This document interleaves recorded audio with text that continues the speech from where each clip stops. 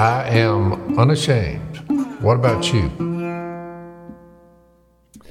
So, Jace, I'm down here at the Southern Lair, and yesterday we were watching the NCAA basketball tournament because my oldest grandson, Corby, he loves sports. And, of course, Vinny was here as well.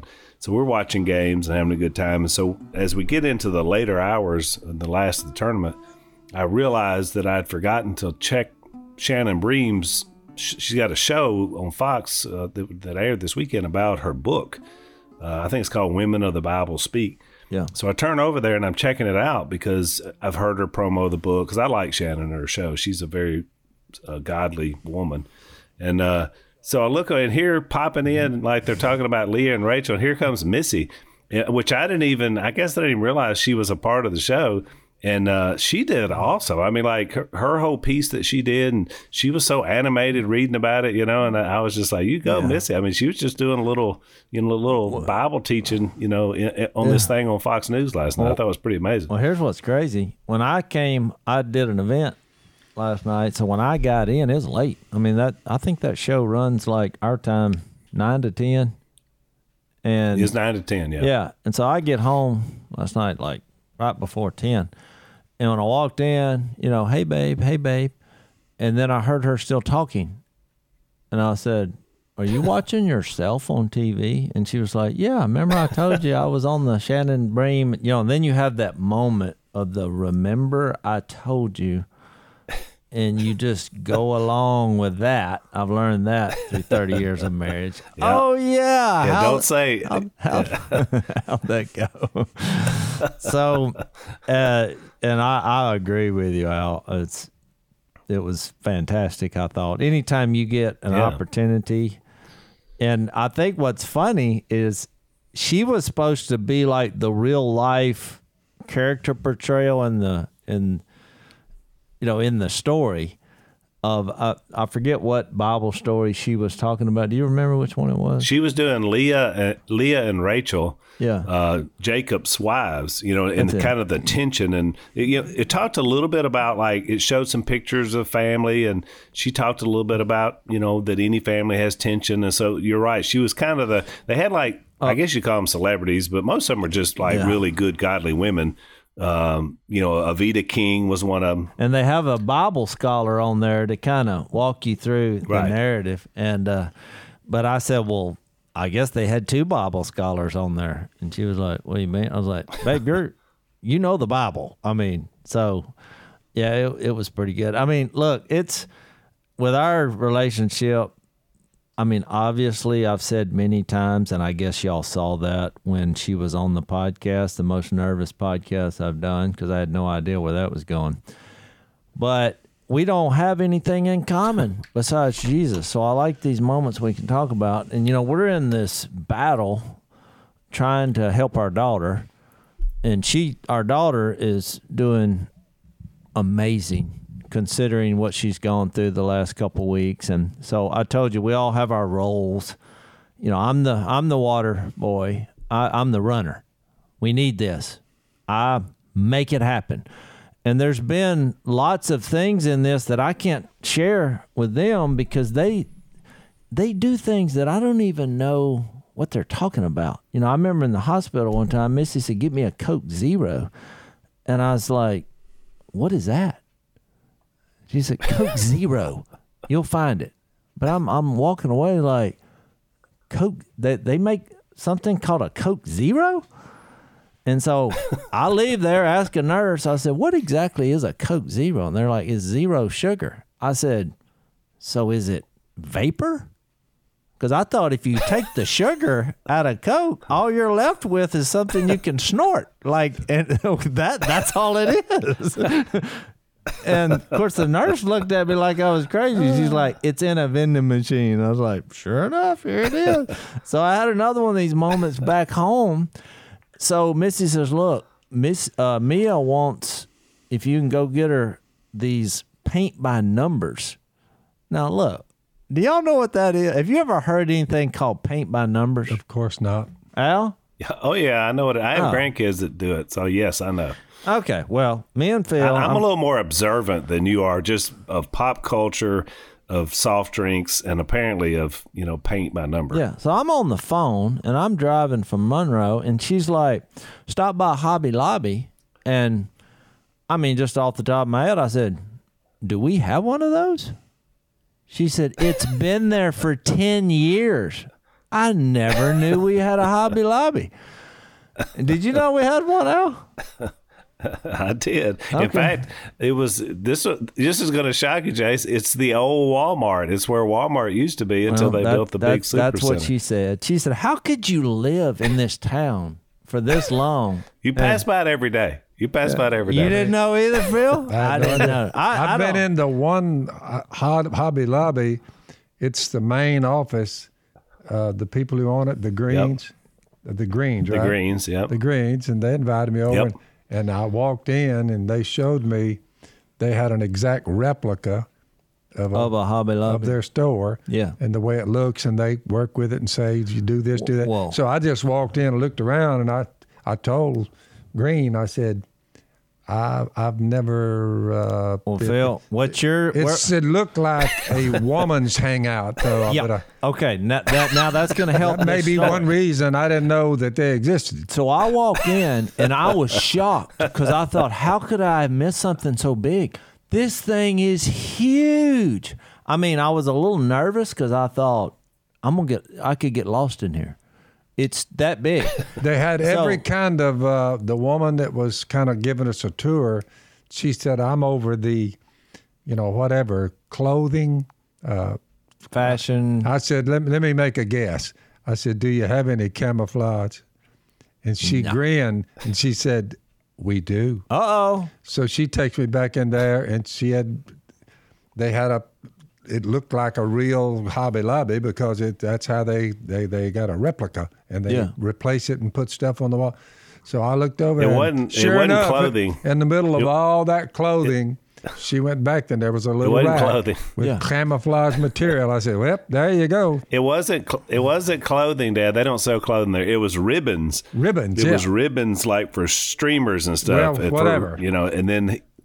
They did find camo ribbons, which Dad was totally impressed. So you're going to Jace, you have to be very careful because my definition of womanhood is that they are women, strange creatures. Yeah. When you begin to run with them like you ride around with them, Miss K goes with female companions. Run with them. I'm not in the back seat. I was the by front myself. Seat. I'm off the premises. I don't travel. I was by myself in a world that I was not familiar with. I walk in, I find a girl that works there, and I said, look, where is the paint section? And she looked bewildered. I said, okay, I'm looking. My daughter is looking for paint by numbers. She said, oh, I figured it'd be in the paint section. But she said, go down all the way down the end of this aisle, which was the east side of the building, and take a right. And she said, go down till you see the glitter section, and it's in there.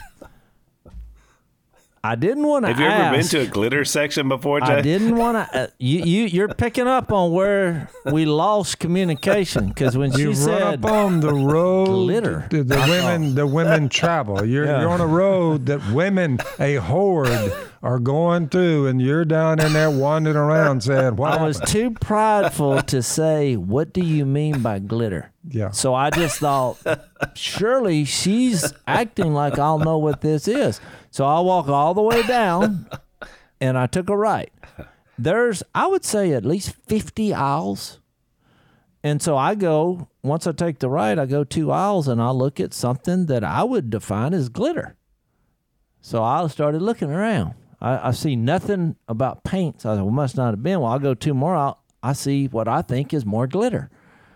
And this kept continuing aisle by aisle. I thought, this whole place is full of, well, evidently, I don't know what glitter is. So I see an older African-American woman, and the only reason I stopped her is because her mask was a LSU Tiger mask. And I said, excuse me, this is going to seem like a strange question, but what exactly is glitter?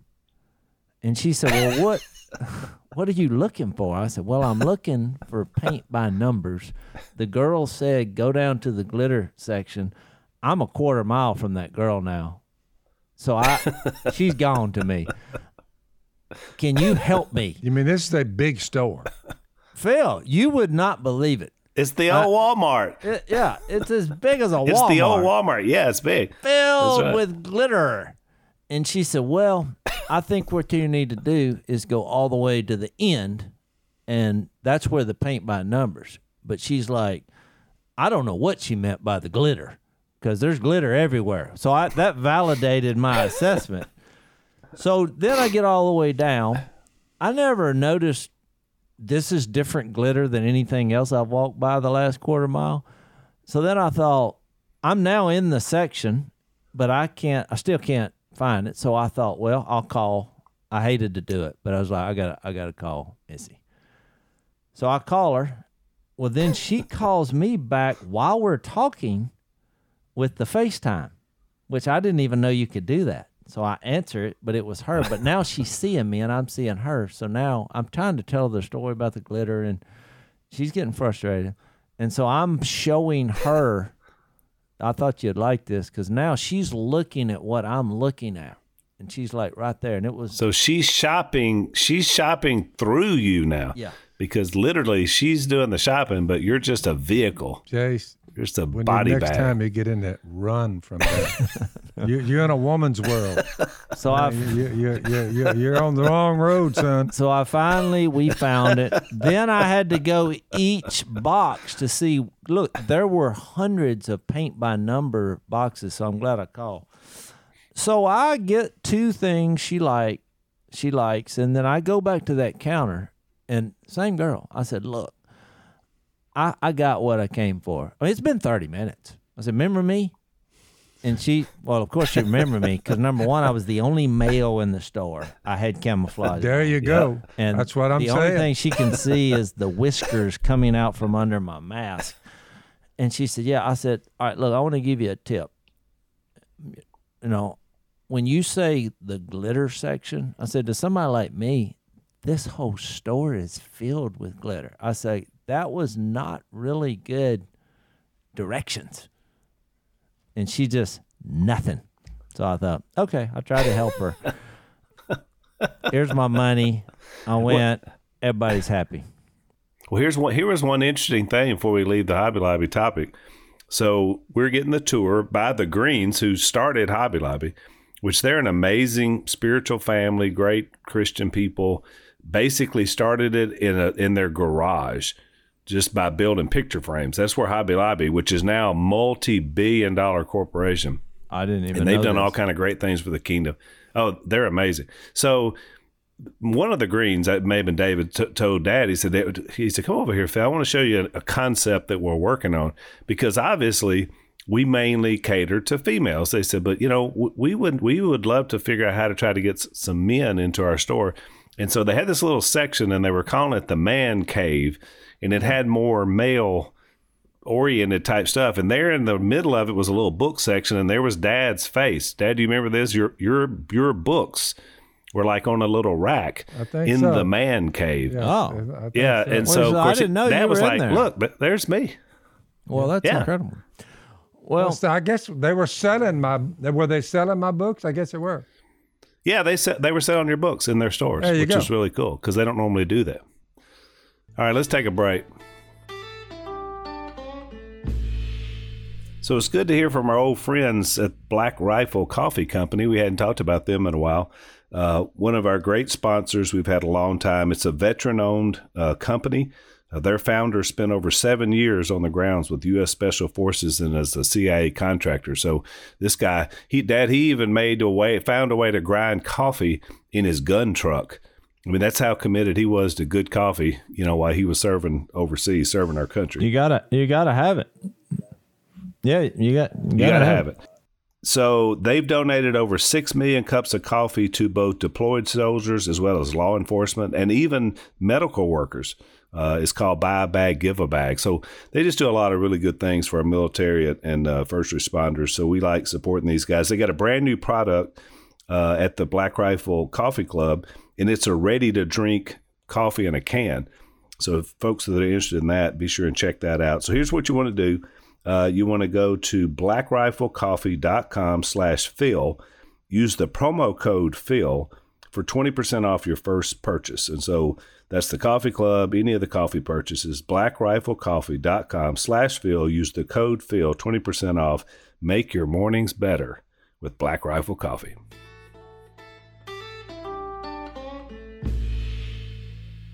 I said all that to say this, life can be tough navigating with, your wife, because when I told her the story, she's like, that's the most ridiculous thing I've ever heard. And look, she was right, because the next day when I was driving down I-20, I looked to my left, and there is a sign that you should never miss that says Hobby Lobby. It's huge. I'm like, how in the world did I not see that? So that was embarrassing. I'll give her credit for that. However, what you think about what makes life great, especially when you're in Jesus together. Because I think I'm so proud of my wife for, being on a news show talking about stories in the Bible. But she sent me a blog that she does. And I was like, well, where can I read this? And she's like, MissyRobertson.com. I said, well, how in the world did you pull that off? She's like, it took about 2 minutes. Well, maybe I need a JaceRobertson.com. I don't know. That was incredible that she has a website with her name. All right, maybe I'm thinking too small. But what I read, look, my wife's done a lot of articles and stories, and she's amazing. But she did one that she sent me, while I was on my trip to Kentucky, and it was called The Willful Walk That Saved You and Me. And what she's doing, Al, I think you'll find this interesting, because we have Easter coming up. And she's doing a study every day leading up to Easter Sunday. And so she started this in John 12, where Jesus was having this meal, and it says they were reclining at the table. And I'll let you read it, if you want. You go to MissyRobertson.com, and she'll take you all the way there.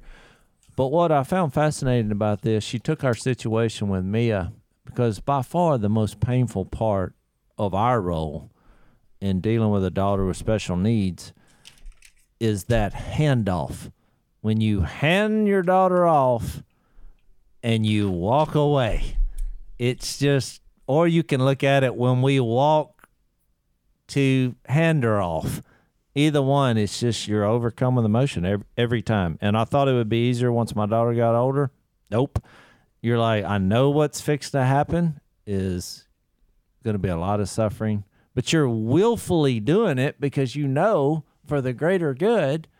Well, she took that moment and then went to Jesus's moment here where he's reclining with his friends and family, knowing that he's going to get up and walk, eventually getting to a donkey, riding on the donkey, leading to the walk to the cross.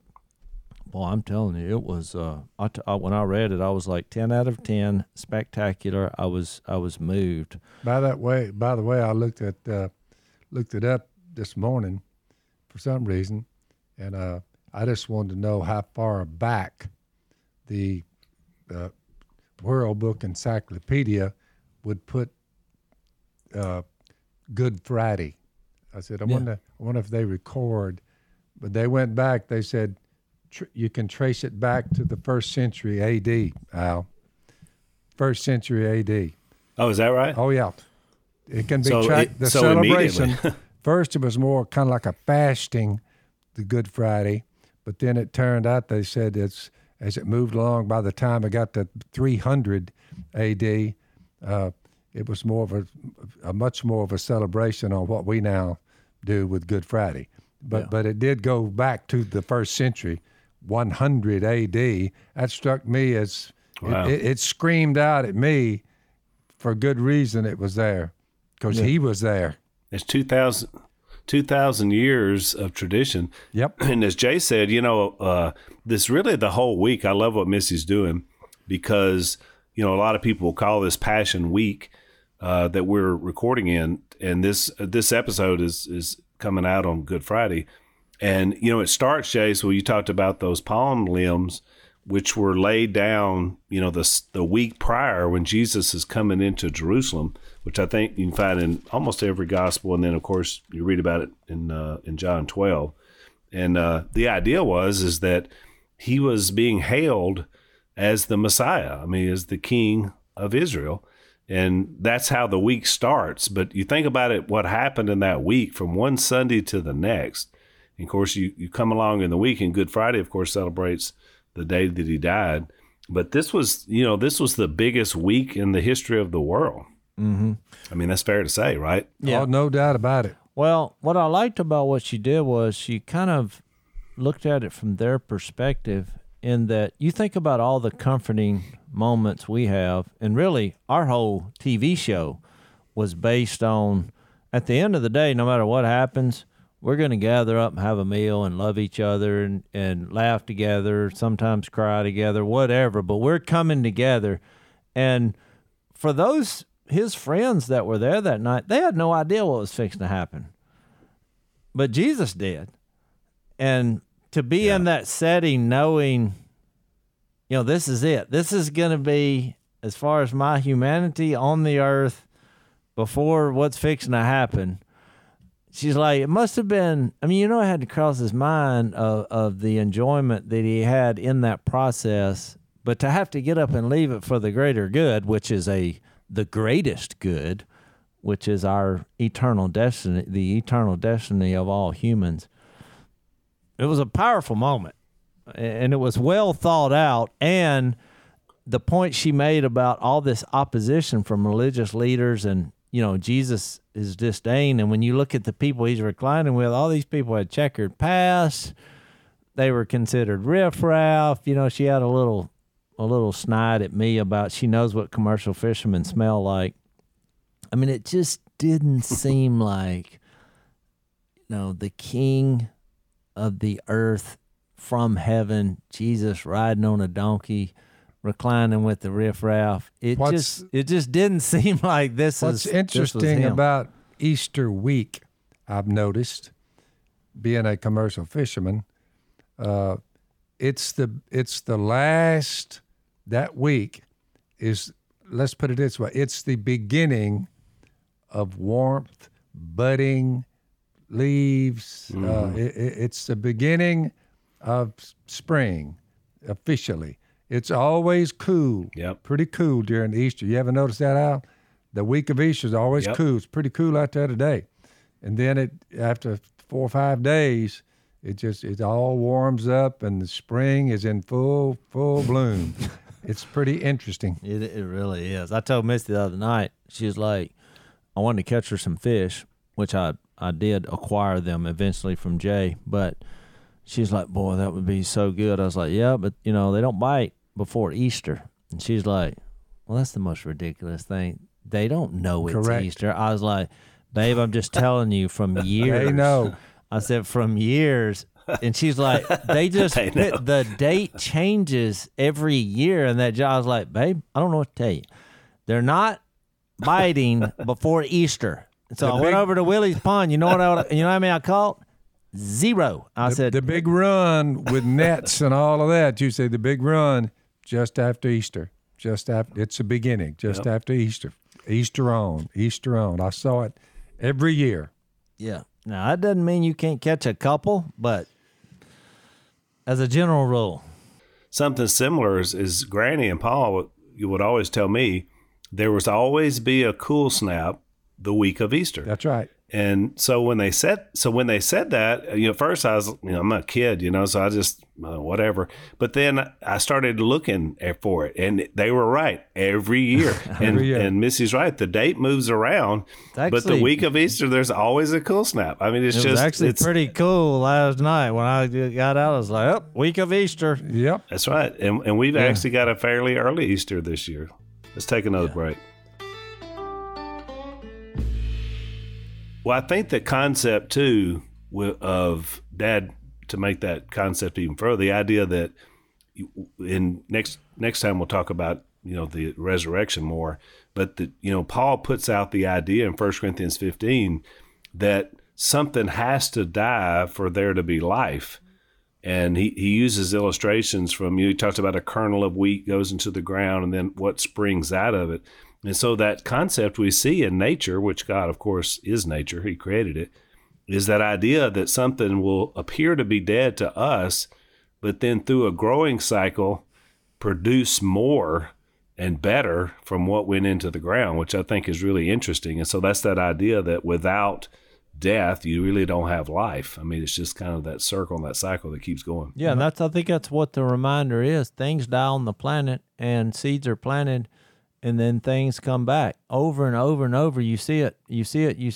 And I think it was God's way of preparing your heart for when you hear Jesus, and the idea of us being resurrected is not a foreign concept, because we see on this earth we're surrounded by death and spring and life and the creation. We just take it for granted. I mean, they can call it, photosynthesis in the educational world, but when you start trying to replicate these things of creating matter or, regenerating something that's dead, well, it becomes a little more difficult. The mayhaw trees in my yard, I've been monitoring them, especially now, the last couple of days. And I'm looking, and I'm seeing the new mayhaws forming on all those limbs out, but you don't see them till about Easter, and then you begin to see them.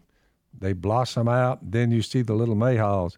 Right now, the mayhaws are small, but we'll be picking them up in May. We'll be picking them up just shortly. See what I'm saying? Won't be long now, 3-4 weeks. And they only have, about a week or two cycle where you can actually, where they fall off the tree. Yep. I mean, that's it. That's the only time you're going to get them. That's why they call them mayhaws. It's after Easter that you really begin to see them. Yep. So a lot of things start about Easter time. New life. Got mayhaw jelly coming. Yeah. I know. Well, I think in this story, too, and the reason I was saying, the differences in, men and women and just the battle in our marriages and going back to the Hobby Lobby story, being out of my element, all these other guys reclining around that table and his closest friends, you would think that they would be getting the big picture, but it was Mary, the one who had put 2 and 2 together and realized he's fixing to head to death for us, and she takes out the perfume and, pours it on him. And then remember Judas, like, what are you doing? We could have sold that, made money. And Jesus chastised and rebuked, because somehow or another, which I really don't even understand, and it really doesn't say, but she had figured out, this is the Son of God, and he's fixed to give his life for us, which is incredible. Which is why I'm bringing this up. Different people from different perspectives have insight into things that sometimes you have to stop and say, make sure I'm not missing something here in the grand scheme. I mean, I think we tend to look at our differences and the battle that's in there. But a lot of times, even look, I don't know why I was surprised when I read my wife's blog, but I was like, wow. I mean, I was shocked that it was so good. I mean, I'm like, well, she didn't even tell me this is what she was thinking. She just sat down and wrote it as an inspiration to others. But, I mean, it was shockingly good. Which is a good reason why we should have spiritual conversations and prayer with our spouses, because a lot of times you don't know what they're thinking about spiritually unless you have a conversation about it and they tell you what they're thinking, or they tell you how God's working in their life. A lot of people, that's why the power of praying together. I always encourage young couples, pray together, spend some time, because the other needs to hear what you're thinking in your spirit, because nobody really does. That's just kind of a place between you and the Almighty, which is powerful. Yeah, sure. But Jason, I thought about that. So John 11 is interesting, but going back another step before he got there, on his way, when he winds up stopping at Bethany, you remember he lingered. I mean, he knew Lazarus was sick. and he got the word, and they were like, you got to hurry up and get here because he's going to die. One is you're not going to get to see him because they were super close. And two is you could, keep him from dying. He does all these miracles. And Jesus lingered 2 extra days wherever he was so that Lazarus would die. Mm-hmm. And I've always found that fascinating because, and look, he was hurt that he was even dead because remember he wept, even knowing he was about to raise him up. But all that had a purpose to show us that you have to die to live. And you mentioned it last podcast about baptism being a symbol of that, the idea of surrender and being put to death and then coming to new life. But even at the end of this life, until the Lord comes back, you don't live forever until you die here. Mm-hmm. It's the way that God created us. And so I think Jesus has shown that consistently throughout all of his ministry. And I found that fascinating that even one of his best friends, he allowed him to physically die to show that you could be raised back to life. Unless the seed dies, that's just one single seed. It can't make others. Where's that at? Yeah. I was thinking of the same verse. Yeah. Remember isn't that 1 Corinthians 15? Well, it's in John. It's in or did John. Jesus say it? Yeah, it's in John. He says, unless a kernel falls to the ground. Yep. Oh, yeah. Where's that at? It's on the left-hand side. side. It's in John 12. Duh. Yeah. It's right past where we just got through reading. Yeah, in 23 he said, because he said the hour has come for the Son of Man to be glorified. I tell you the truth, unless a kernel of wheat falls to the ground and dies, it remains only a single seed. But if it dies, it produces many seeds. The man who loves, which goes to your point, Al, the man who loves his life will lose it, while the man who hates his life, in this world, will keep it for eternal life. For whoever serves me must follow me, and where I am, my servant also will be. Yeah, that's right. And you remember when we went and saw The Passion when it came out, the movie, the church rented the whole theater, and we went and watched it together. Do y'all remember that? Yes. Seeing that is one of the few things I will never forget. So it's funny because somebody said that wasn't able to make it that night. This struck me, and I thought about this in real time that we're studying. They said, well, did y'all, watch The Passion? I said, yeah. And they were like, was it good? Like you would for any movie, right? Was it good? Yeah. And I didn't know how to answer that question. I was like, well, I'll never forget it. It was amazing. It saved our lives. I mean, I think everybody should see it no matter what. I don't know that I can call it good. It was so, brutally depicted as what we read in the scriptures, which I think it was fantastic the way Gibson did it. Yep. But is it good? I just thought about that question because, man, it was so hard, and just to witness it, with a big screen deal, all the things we had read about our whole lives. But it is good in the sense that it had to happen for us to live. But man, to read about it, to watch it now because of that, it's a tough watch. It was sobering. Yeah, that's how I felt. People were crying. Yeah. I remember people crying around me. Yep. Just the realities of it about what he went through on that fateful day. Mm-hmm. And to Jace's point, and I guess Missy's point through the blog, it started out so beautiful right before. I mean, his time with his disciples, the washing of the feet, the triumphal entry, and yet it turned so quickly into what it had to be. Yep. What it was basically prophesied to be. Hey, let's take a break. I said the same thing when people asked me. I'd say, no, it's not good, because you have to look at what caused him to take that walk, to a cross, which was basically our sin. And I mean, you can say the sin of the world, not personalize it, but I think when you personalize it, that's what moves you. And everyone has to go through that process, because you're basically guilty of causing this to happen, which goes to the other point. His pursuit of us is way greater than our pursuit of him will ever be, because he has the ultimate. His love is perfect, and ours is not. That's why I like it later on in John 12 when they had the voice come, and he said, when I am lifted up from the earth, will draw all men to myself, which I literally think that means when the cross was lifted up with him on it. not the resurrection, because it says he said this to show the kind of death he was going to die. I mean, what a way to phrase that, saying when I'm lifted up, because we always would think that was some kind of honorable thing, but he was like, I'm doing this to save you, Well, you remember there's several verses that say when the time was set, when the time had fully come. So it wasn't an accident that it was in the first century where the style of execution at the time from the Romans was one of the most brutal things that mankind has ever come up with to execute people. And look, there's been a lot of people come up with a lot of gruesome stuff. You go over and look around in the Tower of London and see what some of the Brits came up with. I mean, they're pretty brutal too. Mm-hmm. But this particular way of doing it was something. And that's the time when he said he was going to come. And because so much is happening at the cross. I mean, it's, God is fulfilling all prophecy there through Jesus. The law is being completed and fulfilled there. I love that at the end of Hebrews 11, where the Hebrew writer lists all those great Jews of old. And he said in verse 39, these were all commended for their faith, yet none of them received what had been promised.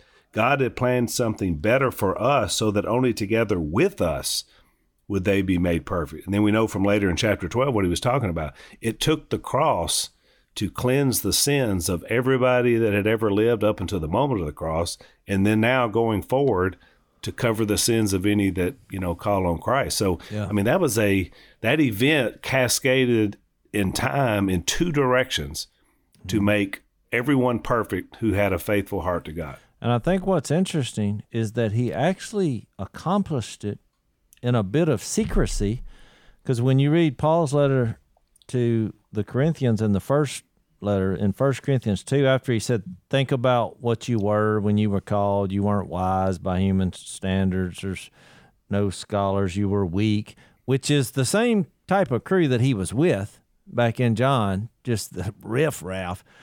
And he gets down to chapter 2 in Corinthians, in verse 7, it says, we speak of God's secret wisdom, a wisdom that has been hidden and that God destined for our glory before even time began. None of the rulers of this age understood it, for if they had, they would not have crucified the Lord of glory. And then he quotes Isaiah, where it says, however, it is written, no eye has seen, no ear has heard, no mind has conceived what God has prepared for those who love him. But God has revealed it to us by his Spirit. So I read that, and it made me think back to that John chapter 7, which we covered it when we went through John. But here recently, I've been thinking more about it, where you remember where his brothers came to him, and it said they didn't even believe in him in John 7:5. And they're like, what are you doing? Nobody who wants to be a public figure goes around and operates in secret, because they were all fixed to go to that feast, which I thought, how dumb does that look now? You're giving terrible advice to the creator of the universe in human form. And so then he's like, yeah, okay, appreciate the tip. And he didn't say it like that, but, and then as soon as they left, he left. He kept operating he went anyway. In secret. And then they're all at the feast, right. And then he gets up. But the backdrop of that were all these secret conversations happening by the Pharisees and all saying, who is this guy? Everybody was murmuring. The whole chapter is about secrets. You have Jesus doing this, which we know why, because they wouldn't have crucified him, the spiritual forces of evil and the authorities, if they would have known by this, it dooms them and saves the riffraff. And he's also, going on this principle that God, who sees what is done in secret, remember the Sermon on the Mount, is going. And what I found fascinating about, I said all this to say this, at the end of chapter 7, after all this, nobody who wants to be a public figure acts in secret. Well, then here comes Nicodemus, who's taken up for Jesus in secret. He's the same guy who approached Jesus in John 3, remember? In secret, saying, what? You know what the kicker is? Jesus going to the cross, dying, being resurrected, is the solving of completely of the totality of men's sin and their death. He did it in 72 hours, Al. Solved the whole thing. Your sin problem, your grave problem, 72 hours. Yeah. That's how long it took God to complete that. Is that amazing or what? Well, yeah. Can you imagine a government that would do something even close to that, and they're saving the world from all the government remedies that have come along and gone? You're like, he solved the world's problems, especially the removal of the penalty of sin and the resurrection. 72 hours? You're like, how in the world? Well, Phil, and to finish my thought with that in mind, you really think about a lot of us, we go public, for Christ when you declare, I believe Jesus is going to be the Lord of my life. But really what leads to that are these secret moments inside your soul and heart that's not spoken. When you're reflecting on that and you believe that that's real, that's where the real spiritual forces of evil at work in your life are, subsided. Yep. Because these unseen moments, because a lot of us struggle with living one way publicly or showing everybody, and then deep down in their heart and soul, it's a mess. And I wonder what the world would look like without Jesus. Think about it, Al. Let's take a quick break. Oh, man. And you know what's interesting, Dad, is that you think about symbols. We talk about different symbols, things that symbolize one thing. Early on, because the church even though they were growing like wildfire in the book of Acts, they were having to do a lot of it underground and secret and on the run, and because they would have these different persecutions. And so the early symbol for Christianity was a fish. They would draw a fish. Because I guess the idea of fishers of men, and of course all the fishermen that were disciples, and so the fish was the symbol. Like, oh, okay, this guy, he knows, he knows what's going on. I don't know when. Maybe you can check that, Dad, in your World Book encyclopedias. But sometime it shifted over to where the cross itself became the symbol, and even to this day, we see that. If you were to ask somebody what's the symbol for Christianity, especially on Good Friday, what would it be? And anybody would tell you, well, it'd be a cross, because they're all over the place. You guys don't travel much, so you probably hadn't seen it, but you go 20 miles east on I-20, somebody in Rayville has put up about a 200-foot cross. Yeah, I've seen it. Right on I-20. Yeah. And I mean, it looms, doesn't it, Jay? You can see it for miles on either side of it. Yeah, I love it. And at night, it's lit up, and I love it, because it's like somebody said, you know what? Anybody drives by Rayville, Louisiana, you're going to know that there's a cross that represents Jesus, which I think, But it makes you reflect. It's so much more. Yeah, it makes you reflect in your own heart, and the reality of that. And that movie we talked about, The Passion, gives you the visual image of it, which I think is important. But those, I said a lot about those secret moments. When he made that analogy in Matthew 6, it says 3 different times about when you give and when you pray and when you fast. He had this slogan 3 different times. It says, your Father who sees what is done in secret. And his brothers, the reason they were giving him terrible advice is because they were looking at the symbolic images of everything, from a political narrative, from a religious thing, and even we're talking about a cross in Rayville. Does that physically mean anything? No. But it causes people to go back a couple thousand years ago and then look at their own life on what led that walk to salvation for their mistakes. And all of a sudden, you have some secrecy going on where God is moving. And I think there's something to that. And the reason I'm stressing this is because here this Nicodemus, when Jesus dies and is buried, well, who is the one secretly going to check on his body? The same fella where this all started off. I think at first it started that he was embarrassed to be seen with Jesus. And now he's taking huge risks because his heart had been pricked, just like ours. And you think about what we do in our life. Look, that letter to the Corinthians where we read about none of the rulers understood it or they wouldn't have crucified Jesus, he began that saying, the message of the cross is foolishness to those who are perishing.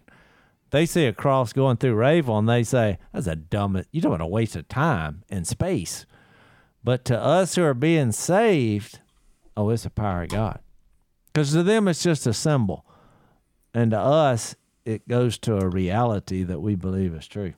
And again, I think the nature of how bad it was is also a reminder to us when we endure things. And, you know, back to Hebrews 12, the Hebrew writer basically said that. He said, you know, consider the author and perfecter of our faith, Jesus, you know, let us fix our eyes on him, who for the joy set before him endured the cross, scorning its shame, and sat down at the right hand of the throne. He said, consider him who endured such opposition so that you will not grow weary and lose heart. So you've said it before, Dad, many times. I've heard you say it. Somebody says something about being persecuted, and you're like, well, look what they did to Jesus.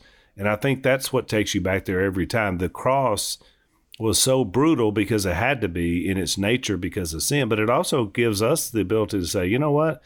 Because somebody's talking bad about me on Twitter is really not a big deal compared to what Jesus went through. Well, right. You know, just to keep it in the proper perspective. But Al, I think it's also what you made the point about when you watch The Passion and somebody said, is it good? We do the same thing by calling it Good Friday. Well, is it good? Not completely, because what had to happen to save it. So we're like, yeah, it is good because God's grace won. But we also have to look at it from an accountability standpoint, that if you believe that God did that for us, and we do, then you also should feel a little about some of the things you've done. And that's okay. I think that's healthy. I think another picture of that, Jay, is in communion, because basically we talk about it being a celebration of what Jesus did, you know, by giving himself for us. And it's in that kind of meal setting. And of course, it's a lot more ritualized now than it was in the first century. But at the same time, you can't help but self-reflect and look at yourself during that time of communion and say, man, I mean, Jesus did so much for me. I really need to think about what I'm doing, where I'm going. Am I glorifying him? So it's a double. I can't just be celebratory in communion. I'm always more reflecting about what Jesus did and gave up too. I mean, it's just to me, it's like a two-edged sword. Yeah. And again, it goes back to the number one principle. How he died, which is what we focus on this day, was terrible. But who died is way more important. Yeah. I mean, there's been other people die on a cross. There's probably been other people. You can think of a worse way to die. I mean, not saying a cross is a good one, but of all the schemes around humanity, I'm sure they've come up with, you know, some of Jesus' followers were skinned alive and thrown into boiling oil. And, I mean, the evil schemes come up with different ways to die. But who Jesus is, being innocent, doing this on purpose, knowing this is the way to save us out of love, coupled with the fact that it was a government execution pretty much led, all of a sudden you got the recipe for something awesome. You talked about that, the kind of the secrecy of it. And again, this is something you don't necessarily read in Scripture, but a movie maker could capture. You remember the scene when Jesus dies, and it's like a raindrop comes down out of heaven, but it hits the dirt, like almost like a tear of God, you know. And then at that exact moment, they show the person, the being that had been depicted as Satan in the garden, you know, with Jesus, kind of a snaky looking person. I don't know. They were real weird looking character that was displaying Satan. And this being of Satan just screams out like in terror at the moment Jesus dies. And I've always thought that was pretty fascinating. I don't know what really happened, but what a great imagination to think that in the moment Jesus died, Satan thought, oh no, well, that's why he came here. Everything got dark. You know, like that control. It all got dark. Pretty well lights out. You know what? In that moment, my wife and I are completely the same. She's made mistakes. I've made mistakes. and this is what it took to forgive us. And look, that's everybody on the planet, no matter where you came from, your creed, your color, your mistake. And in the history of the world, we all came together in a moment. And I think that's the power of the cross. I'll close out by saying to our audience, because I know we got a lot of young people in the audience, and The Passion's been around a few years, and so you may not have watched it yet, but go rent it, download it, go to Fox Nation, they're live streaming it, find it and watch it if you never have, and you'll understand exactly what we're talking about. I highly recommend that you do that. Thanks for listening to the Unashamed Podcast. Help us out by rating us on iTunes, and don't miss an episode by subscribing on YouTube. And be sure to click that little bell to get notified about new episodes. And for even more content that you won't get anywhere else, subscribe to Blaze TV at blazetv.com/unashamed.